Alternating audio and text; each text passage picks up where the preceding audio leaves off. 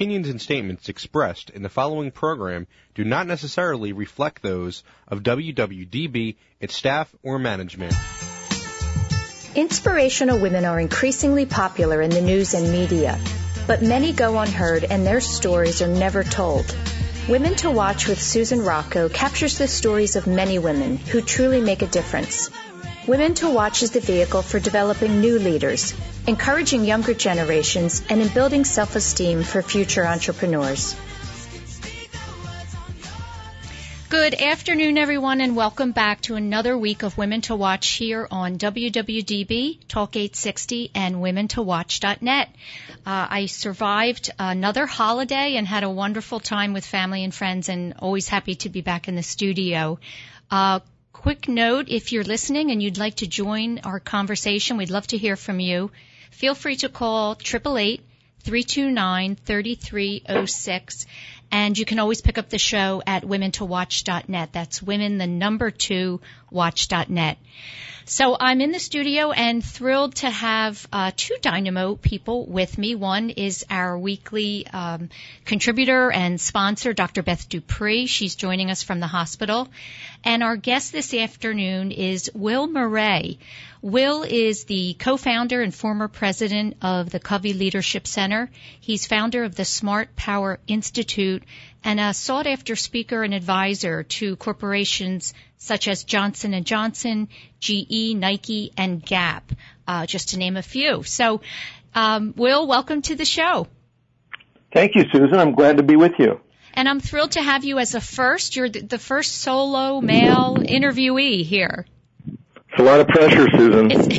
It's a lot of pressure. I'll make it easy for you. You and I connected, I guess, over a year ago, and we've had some conversations and correspondence back and forth, and I have so many great questions to ask you and get your feedback on, and I'm really looking forward to it. As you know, we try to really start at the beginning with our guests, and I wanted to start off the show with a quote from one of your colleagues that I think really sums up you and describes who you are.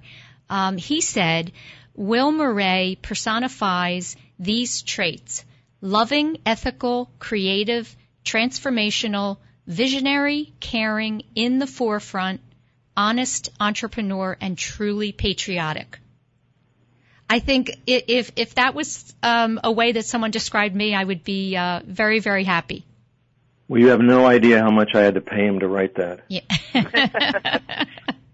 I mean, really, if you take each one of those traits individually, it's a really wonderful testament to you and the work that you've done. And what I want to find out is how you came to be that person, that man, and really what shaped you. So I wonder if you can just talk for a few minutes about your background and your growing up years. Well, thank you for asking. I am, in that way, I'm probably one of the luckiest people on earth, in that I have this really great origin story. My great-grandfather, coming from Italy in the 1850s, all alone when he was 14 years old, to escape being conscripted into Napoleon III's army, and kind of living the American dream, but going through tremendous obstacles and hardships and life-threatening situations. So I grew up on a ranch that he eventually formed, and my father was kind of a John Wayne character, and my mother was an exceptionally strong,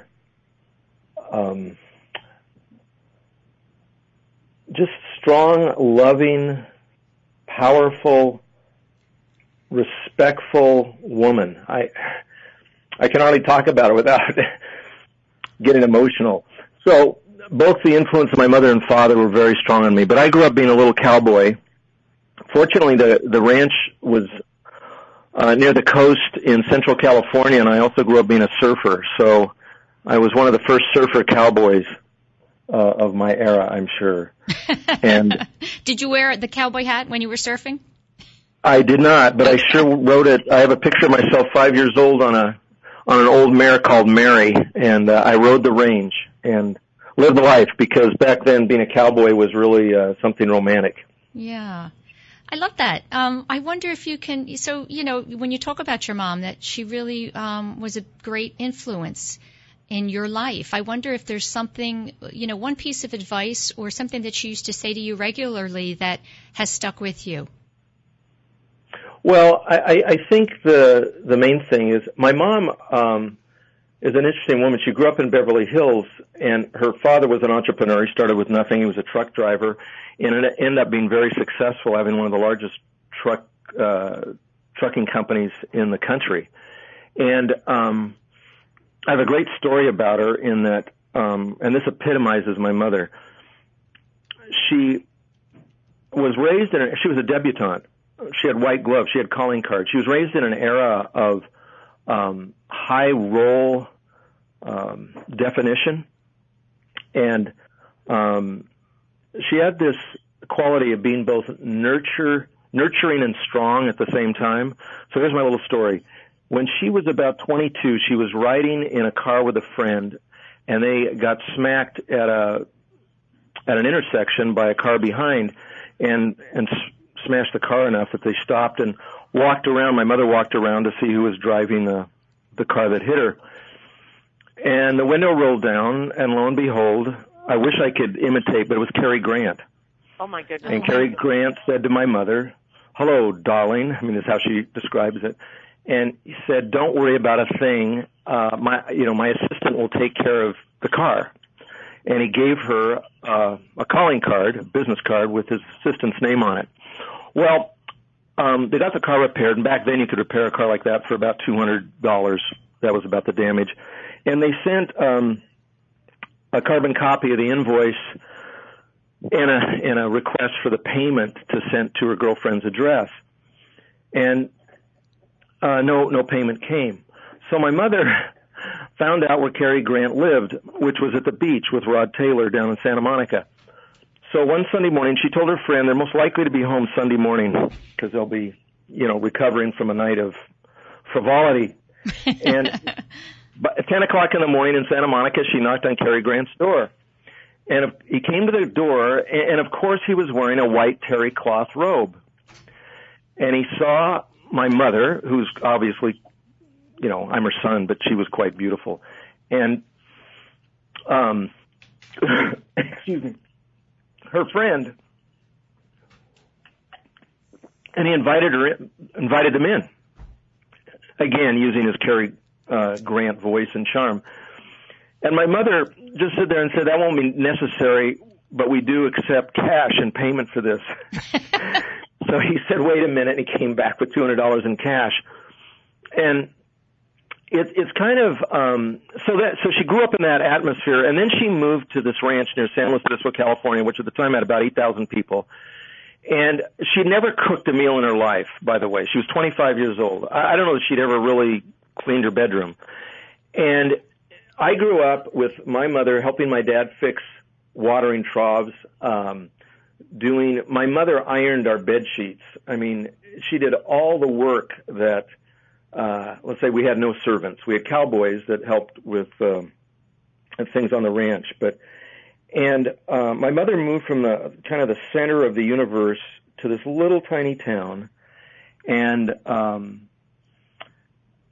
she was accepted by, I don't know how to explain this. She had this dignity and this grace and this beauty and made everybody feel comfortable. And people would always come to her and ask her what the right thing to do in a social circumstance or in a relationship problem or anything else. So she was powerful without trying to be powerful. That's all I can say. She had such dignity and grace and openness. Just one more thing. I grew up as a surfer in the 60s, and surfers in the 60s were kind of characters. And I had friends who, frankly, dealt in illegal marijuana and were not, they weren't pillars of the community. They certainly weren't the kind of people that one's mother would feel really comfortable around. But when they came to the house, she treated them like they were candidates to be Rhodes Scholars. And so, you know what? Well, it sounds to me like she was not only quietly powerful, but someone who was accepting of just about anyone and saw their gifts? Well, let me say this. She had insanely high standards and no judgment of others. Right, no judgment, right. And she was president of the Mothers Club of our parochial school that I went to years and years and years, and, she was a leader as well. So anyway, I can't say enough about my mother. Yeah, well, that sums it up. And obviously was a very, very important piece of your childhood, and I would say why you have such great respect for women today and have decided to, advocate for women and do it in the work that you're doing, in leadership. I wanted to talk about the research project that you were involved with. It was called 21 Companies for the 21st Century.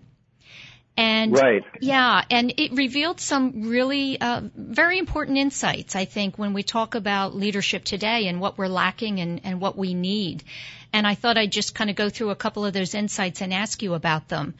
Sure. One of them was that, we need a fundamentally different business strategy today, different from the business strategy of the 20th century. And I wanted to know, in what ways do you think those differences should be?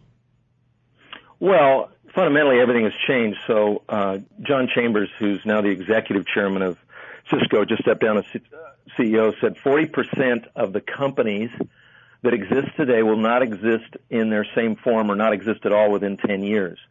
And what he was really saying is that the digital revolution has changed everything so fast and made everything so volatile that you were in a situation where the largest transportation company in the world doesn't own a car or a truck. It's called Uber. And the largest hospitality company doesn't own a single hotel room, and they're Airbnb. So these are real changes, and they're happening at a massive scale very quickly. And fundamentally what's happened is that the infrastructure of old business was all hierarchical. And a hierarchical infrastructure is very male. So there are great rewards in hierarchies for competitiveness, decisiveness. The rewards are status, power, and money as primary rewards. And those kinds of structures create business silos which destroy organizational agility and actually destroy positive innovation and create what I call negative innovations, and I can tell you about that if you're interested. But so the 21 companies for the 21st century operate on a different level, and primarily what they do is they operate as hives of interconnected teams. And what's needed to make interconnected teams work well are there's 4 intelligences that women really excel at.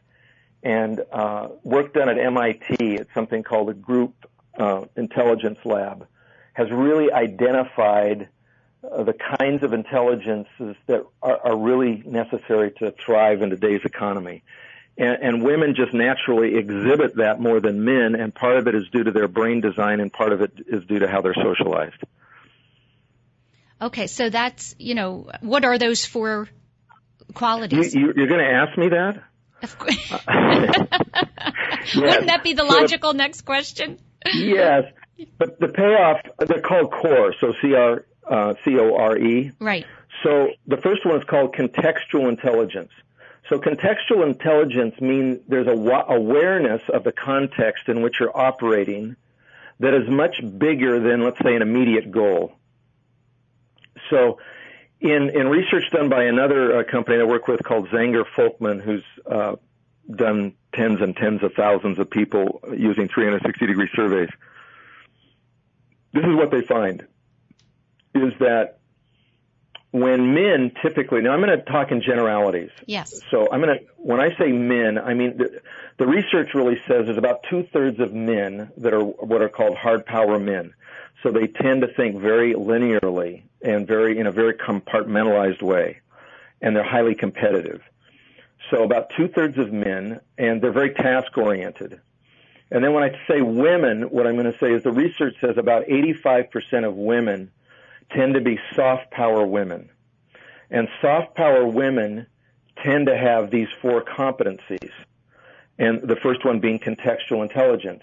And so let me tell you what the value of that is. In studies with control groups and regular groups, particularly of engineering projects, what they would do is ask male managers to estimate the time and resources needed to do, let's say, a software development project. And then they would ask women engineers or women managers to do the same, the identical project. And invariably, women would talk about more time, more people, and frequently more resources. And so if you're a leader in a hierarchical company and you ask 2 people to do a job and one says, oh, I can do it in 2 weeks with 4 people and I need $50,000. And then if you ask another person, another manager, and they would say, oh, that's going to take 8 weeks. I'll need, take at least 12 people and we'll need $100,000. Who are you going to choose?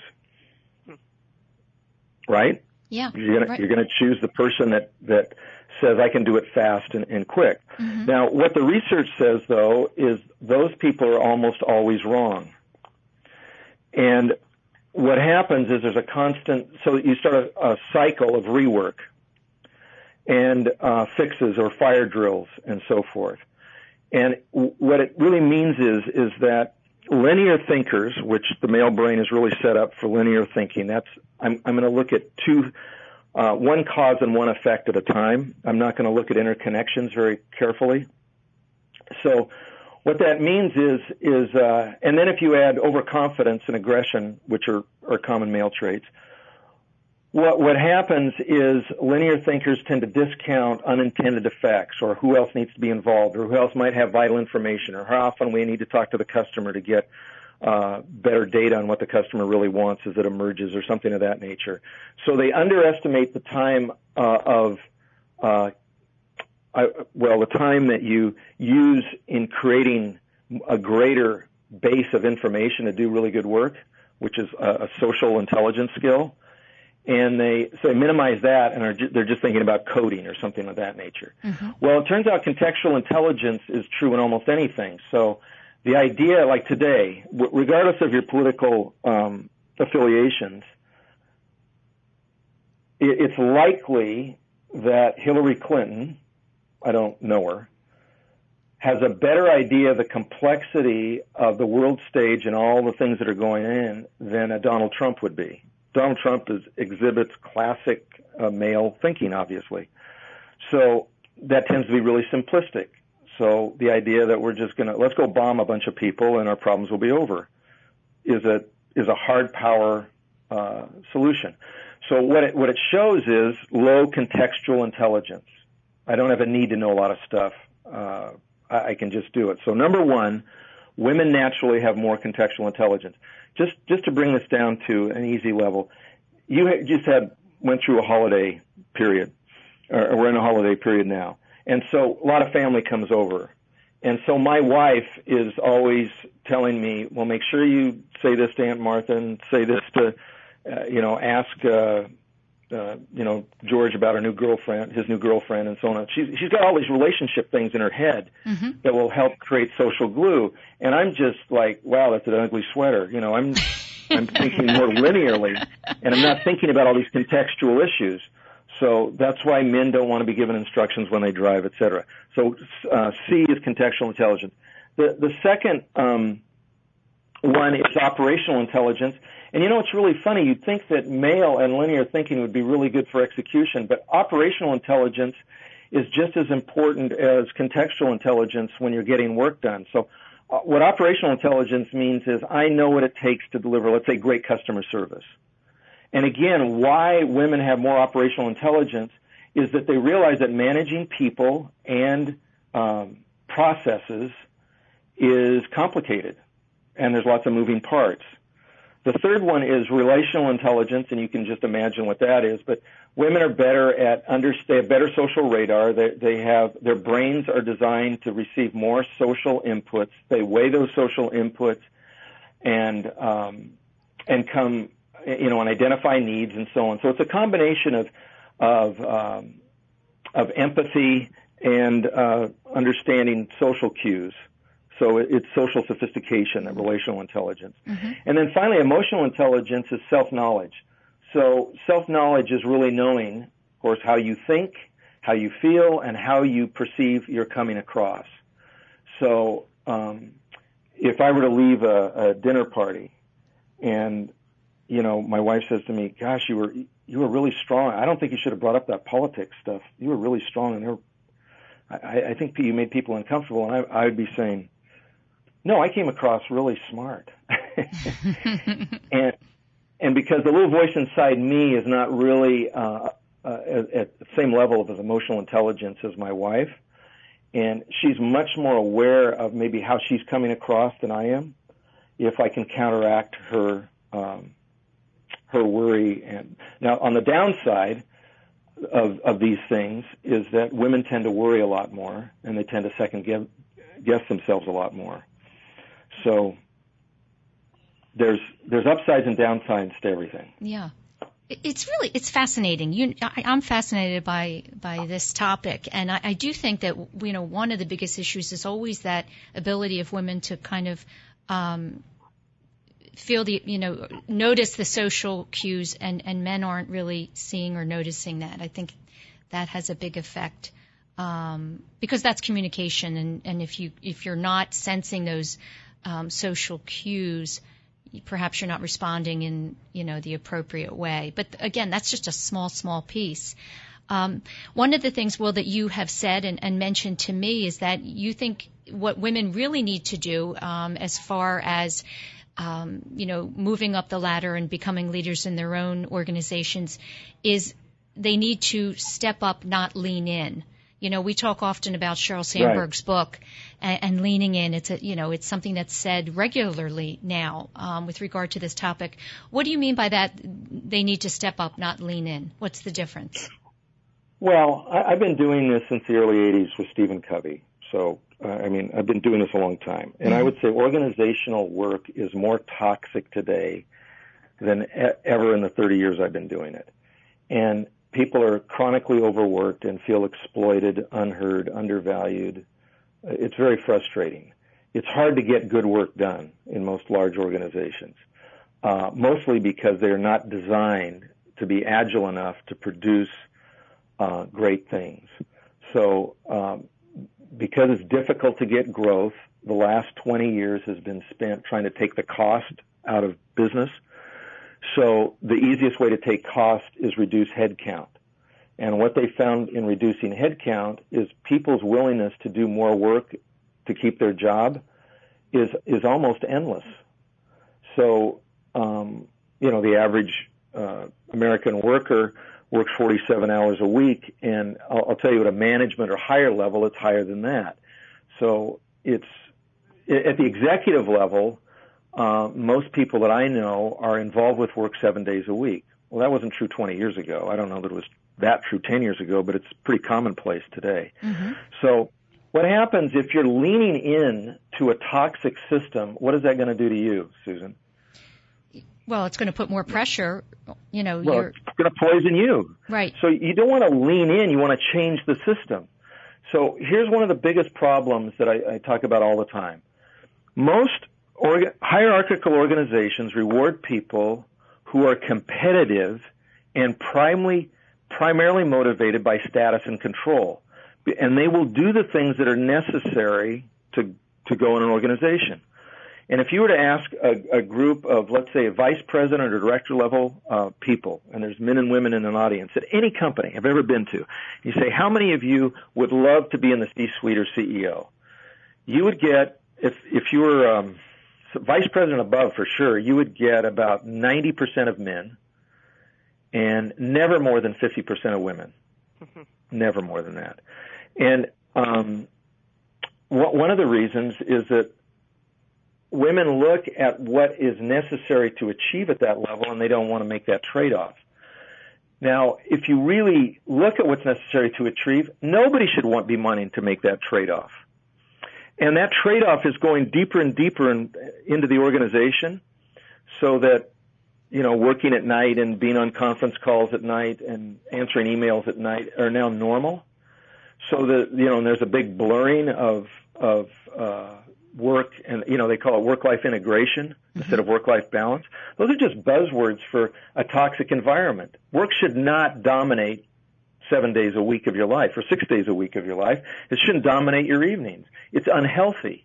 It's unhealthy from a stress standpoint. It's unhealthy from a relation standpoint. It's unhealthy from a life satisfaction standpoint. And there's plenty of research to do that. And we it's mythological that we're more productive. We're the 8th on productivity per hour.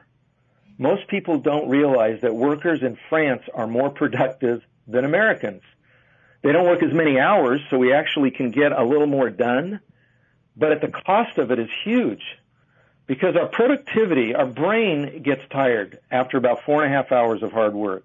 And it gets very tired after about 6.3 hours of hard work. And again, that's research that you can find on the Bureau of Labor Statistics. And so what happens is every hour we put in every day of work, after about 6 hours, the marginal positive impact of that is going down, down, down. So why would you want to lean in to a system that just exploits and uses people up? I don't know. It's a great question. It's a great question. So we've got to change that. Right. And the only way we're going to change that is we have to have women who lead like women. I just want to make this point. In most organizations, because you will find women at the top are mimicking men. So they're Margaret Thatcher's, the most admired woman leader in the world, in the business world. This was a Price Waterhouse, they're called PwC now, 2014 research. The most admired woman leader that they come up with is Margaret Thatcher. Well, give me a break. So, if lots of male leaders of organizations, people say, why do women listen to you? You're a man. Well, it's because I know what men are saying when women aren't in the room, male leaders. And what men are saying is, there's no bias here. We'll bring women into leadership. They just need to act like us. Well, acting like you has brought us what we've got. And what we've got isn't working. What we've got is bad. It's worse than it was. So how's that for a passion? Yeah, well, I can hear it. I know you're passionate about this topic. I guess the next logical question then is, how do women who are not, senior leaders or not in the C-suite, how can they help to change the vision and direction of organizations?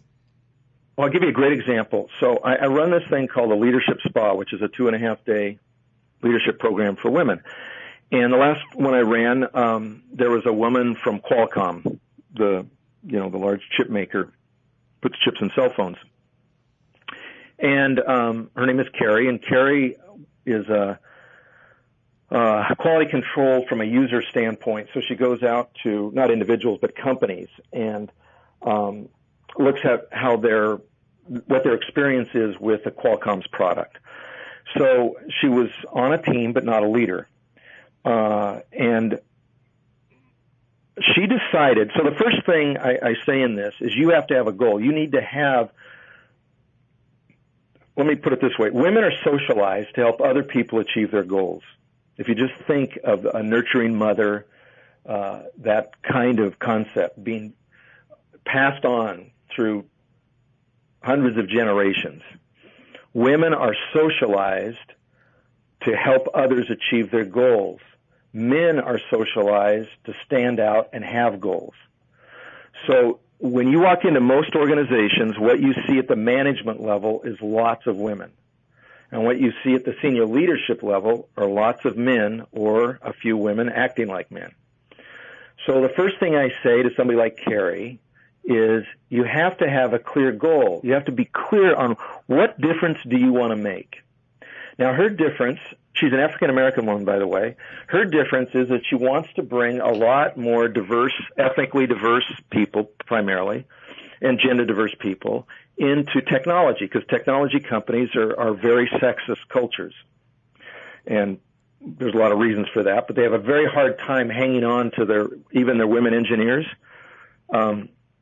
Because the real attrition rate in technology companies is when professional women reach about 35 to 45. That's when they start leaving. So they can recruit them, they just can't keep them. So what Carrie wanted to do was bring more women into her company and obviously more ethnic diversity. So there's this training that's going on in the organization called design thinking. And design thinking is all about how to come up with better, more implementable ideas, often for product, by using many iterations, so fast learning. So fail fast, learn fast, so forth.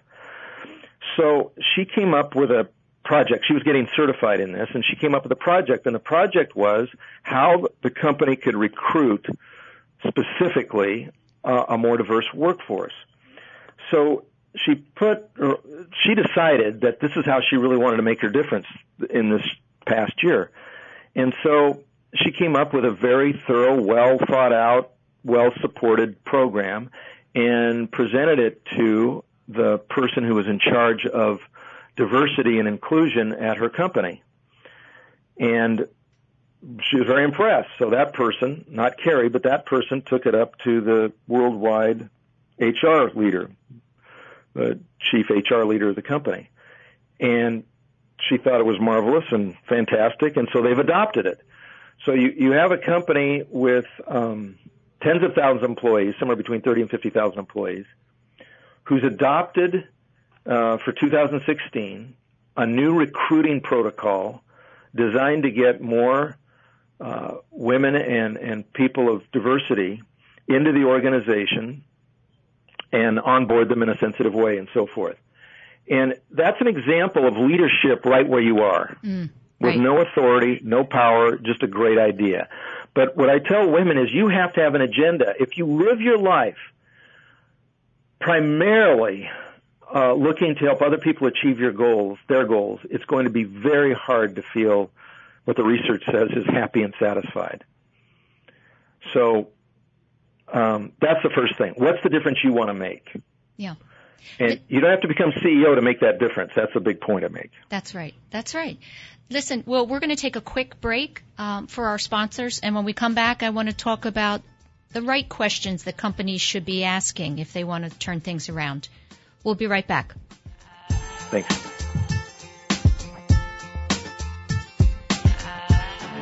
Are you a woman striving for leadership confidence, career clarity, and stress resilience? Sign up for the Leadership Spa's Smart Power Academy and get the knowledge that has helped thousands of women like you amplify their leadership power, define their career path, and find work-life harmony. You will join 30 extraordinary female leaders for a 2.5-day women-only program. This program will provide proven insights and techniques to create innovation breakthroughs, improve strategic thinking, and live a happy life. Will Marre, the founder of the Leadership Spa, is on a mission to rapidly accelerate the influence of women leaders. The Leadership Spa is based on research and his own experience working with organizations such as Gap, Nike, and GE. The next Leadership Spa is February 3rd through the 5th in La Jolla, California. Visit the website at theleadershipspa.com to learn more and sign up. That's theleadershipspa.com. There are 365 days to schedule a mammogram. Today is as good as any. Holy Redeemer Breast Care makes it easy. We offer the latest technology like 3D mammography and automated breast ultrasound that help find cancers in dense breast tissue. Plus, our same-day readings mean same-day peace of mind. Make today the day you schedule a mammogram. It's easy to request an appointment online at holyredeemer.com/mammogram. Since 1858, Mount St. Joseph Academy has been educating girls to be leaders, founders, and independent thinkers. Students are taught to be collaborative, courageous, compassionate, confident, and spiritual. In this student-centered environment, the young women are transformed by recognizing their own potential and are encouraged to use it to make a difference in the world. To learn more about Mount St. Joseph Academy, go to www.msjacad.org or call 215-233-3177. That's msjacad.org or 215-233-3177.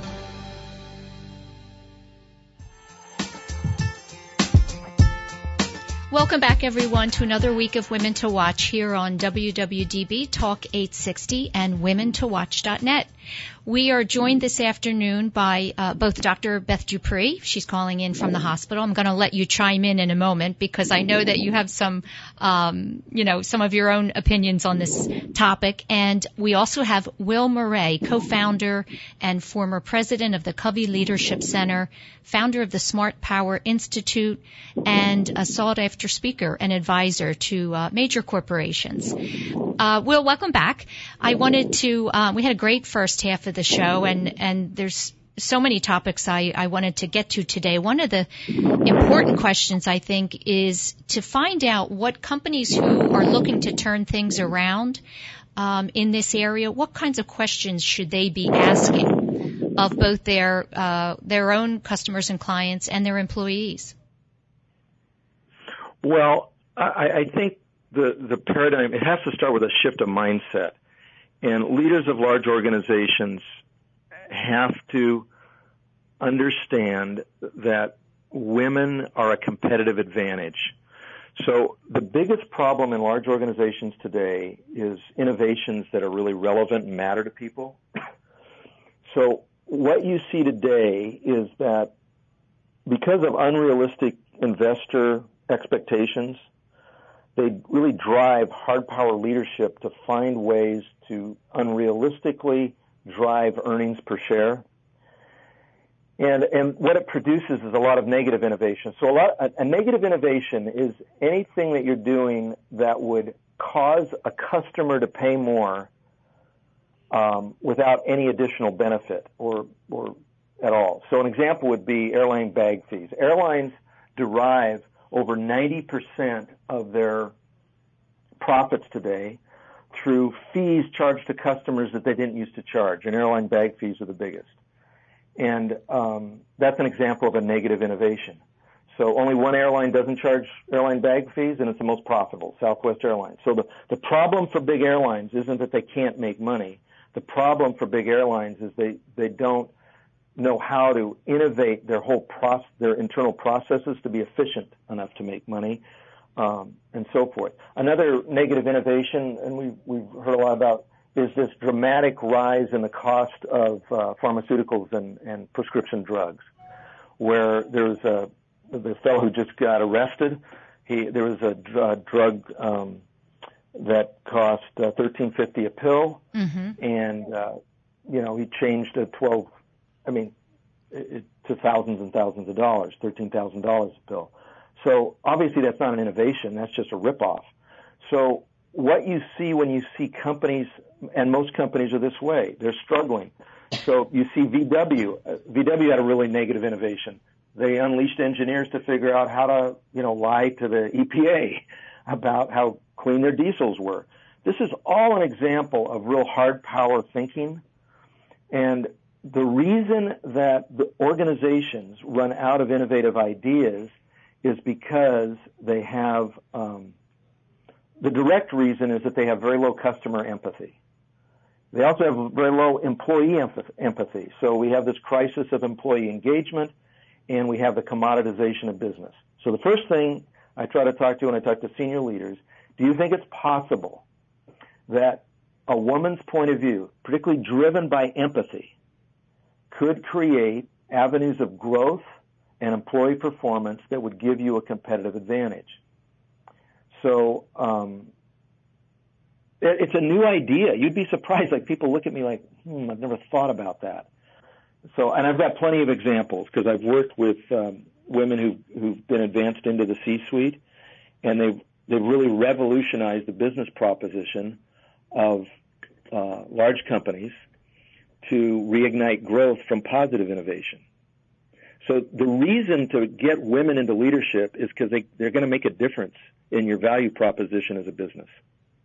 So it's really about really knowing your customers and your clients and what is going to make them happy. What are they looking for? Right. And what happens is women tend to visualize a customer experiencing your product, like a movie in their head. Right. Where males will tend to want to look at things like a net promoter score or they want to look at the statistics on what people are saying about it. Mm-hmm. And that really reduces, when you reduce a customer to a concept from a human being, your ability to really innovate just dissipates. Right. You know, I'd love to hear Beth chime in on this. Number one, you know, she is a senior leader. She's vice president of Holy Redeemer Health Systems.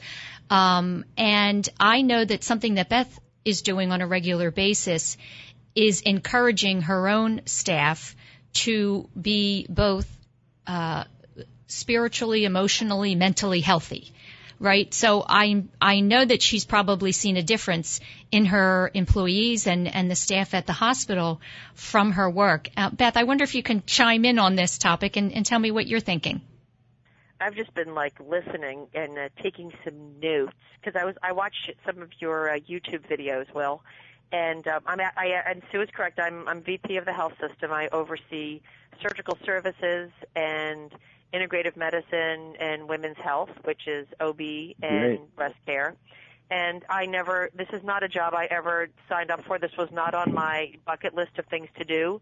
I was very happy being a very busy and productive breast cancer surgeon running my practice and, took over as chief of surgery when somebody stepped down and they needed someone to fill in, and go figure, things started to improve because the morale improved with the staff.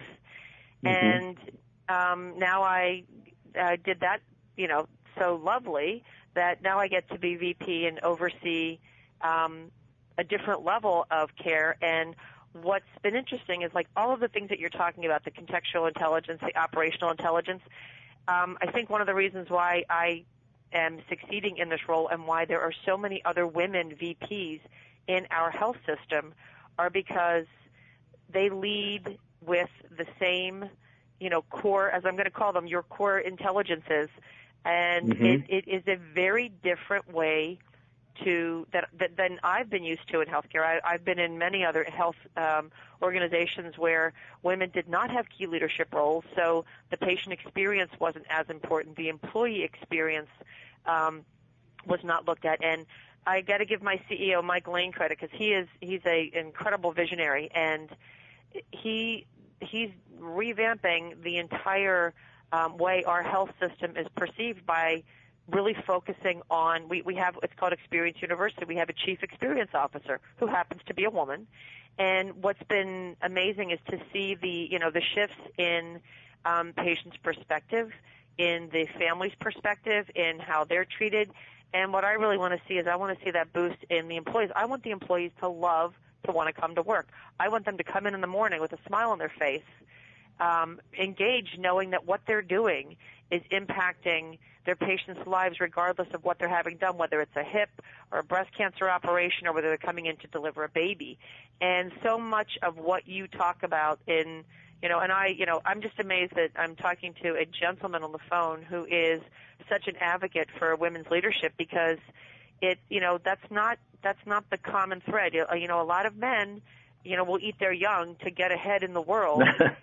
So to be talking to someone who not only understands this concept but has kind of made this your mission, to me is, it's pretty impressive. And I want to know where, what was that moment where the light bulb got screwed in tightly into your head that you said, oh my gosh, I need to take this and run with it. Was there some moment that changed your life in that you suddenly got the fact that there are different ways to lead and that you needed to do this for women?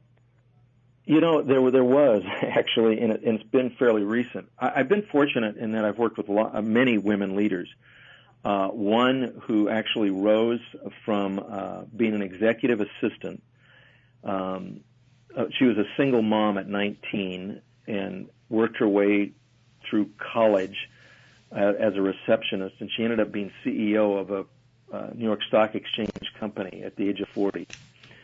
And I also recently helped a woman who just helped revolutionize the marketing of Cricket Communications. They sell phones. They have ads on TV all the time. They recently sold to AT&T, and I was called in to help transform the culture. So the company was losing customers, and I was brought in, and soon after I was Julie Berg, who was the chief marketing officer, was brought in, and I helped her turn that company around. And she's a perfect example of what I'm talking about, because the chief operating officer of that company said, our problem is that poor people make bad customers. And he was very assertive, by the way, and very strong, and a non-contract cell phone company like Cricket really had lower economic customer base. And her whole reason for coming to the company was that they had a low economic customer base, and there's all this proof that smartphones improve quality of opportunity and quality of life of people. But anyway, she had to become very persuasive. She was the only woman in a six-person executive leadership team. So I've been doing that, and Sheryl Sandberg's book came out, and she has a chapter. I should memorize the number of the chapter, but it's toward the end, and she's talking about her child, hugging her leg, a 4-year-old or something of that nature, and she had to, go out and give a speech, and then she was getting on a plane to go back east and do all this lean in stuff. And my experience with helping women leaders use their true core power to make a difference. And this book, the juxtaposition of that book, just lit my brain on fire. And I don't know Sheryl Sandberg, and bless her heart, I know her heart's in the right place. But the message is like, I even say, do you realize that Sheryl Sandberg works for Mark Zuckerberg? And she enables Mark Zuckerberg to do all this cool stuff. But she still works for a man. That's not the way we need to go. We need to change the game that we're playing. So that was the sort of when my light went on. It's just interesting because Sue knows one of our guests several weeks ago is the general manager of Medtronic Advanced Energy, Suzanne Foster. And Suzanne works for, it's a small division. It's 400 employees out of 85,000. But she has a very strong relationship with the gentleman, Earl Bakken, who actually started the company years ago. And Earl is now in his 90s, and one of his prime directives, besides, furthering integrative medicine and integrative care, which you would think the guy that invented the pacemaker, that he'd be all into electronics, but his other main focus is women leadership and really helping to foster that education and that process so that we get more women leaders, because he feels that women leaders are the answer to most of the world's issues right now, and that if we continue to just do it the way we've always done it, that we're missing this amazing opportunity to kind of unleash the energy and the passion and the purpose of women onto these issues. Well, I don't think there's any question that women are the civilizing force in the world. As you know, years ago I did some work with the Grameen Foundation, microcredit, and as you know, microcredit is giving usually village people, so to speak, a few $100 or $100 or $40 to start a small business in a place like Bangladesh or Africa or wherever that doesn't really have opportunity. And Grameen Bank and all the other microfinance organizations almost only loan money to women. And it was because that women pay it back. And their secret was they'd bring women together in groups of 8 to help do peer coaching. And they didn't get, by the way, these women never get any training in how to run a business, or they just use their common sense. But what women would do when they made money is they would reinvest in their business. They would invest in the school uniforms or books their kids needed to get to school. And they would invest in some sort of community benefit, like let's get clean water into our village. And men invariably, I know it sounds stereotypically, would often use the loan proceeds for gambling or liquor or prostitutes. And I know that's stereotypical, but it was the exact experience, and it is the exact experience. And women, and I would just say this: the neurology, the study of neuroscience in the different ways that men and women use the brain. I mean, our brains are actually, they're the same equipment. It's just that the switches in women's brains that are turned on are different than most of the switches that are turned on in men's brains. So what your colleague says is what I believe. I believe we've created the best of all possible worlds that men can create, and it's not good enough. It's just not good enough. We have to create a world of sustainable abundance that 7 to 9 billion people can live a decent life in. And we're not going to get there by doing it the way we've been doing it. We need something different. And I believe that women bring that difference. And I just want to say, I do believe, I teach in organizations this concept of gender synergy. It's not that I think that men are worthless.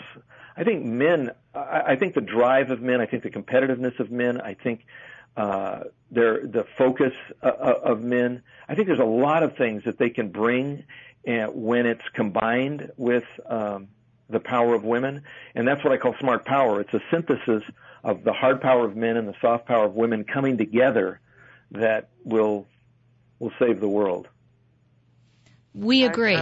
We agree. Absolutely. Yeah. And I think, Susan, we had a guest on recently who talked about how much more productive committees were or organizations were when they had a good mix of women and men that collaborated on each project. Right. That if you take all men in one group and all women in the other group, they don't get nearly as much accomplished as when you have a good mix of men and women, because they're sharing their wealth and getting stuff done. Right. Diversity of thought. Diversity of thought is always better.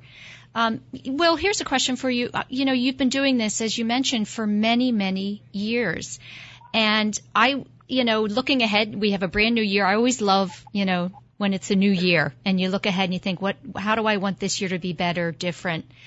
First of all, I wanted to ask you, are you seeing, now that these conversations are being had, which they were not years ago, so there's this awareness, and you're certainly at the forefront of that, are you seeing positive changes? Are you seeing men receptive to wanting to change this leadership model? And what would you like to see different in 2016 with regard to, societal changes? What are you hoping to see now after all of these years of work? I would say this. I don't really think we've reached the right mindset. What I see in organizations, and when I end up talking to a lot of people who are involved in diversity and inclusion, and it's still mostly perceived as the right thing to do, or a must-to-do for social reasons or corporate social responsibility. Right.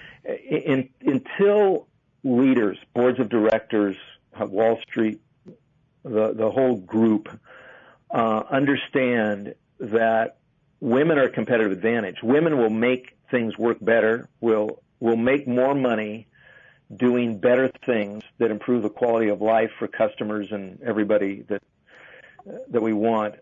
This isn't tokenism. This isn't about doing the right thing. This isn't, they're really not tough as men. And when you survey, which many executives are surveyed all the time, and what they think are the attributes of a great leader, and their common responses have nothing to do with the research on what makes a great leader. So they do say things like decisiveness and competitiveness and toughness and all that.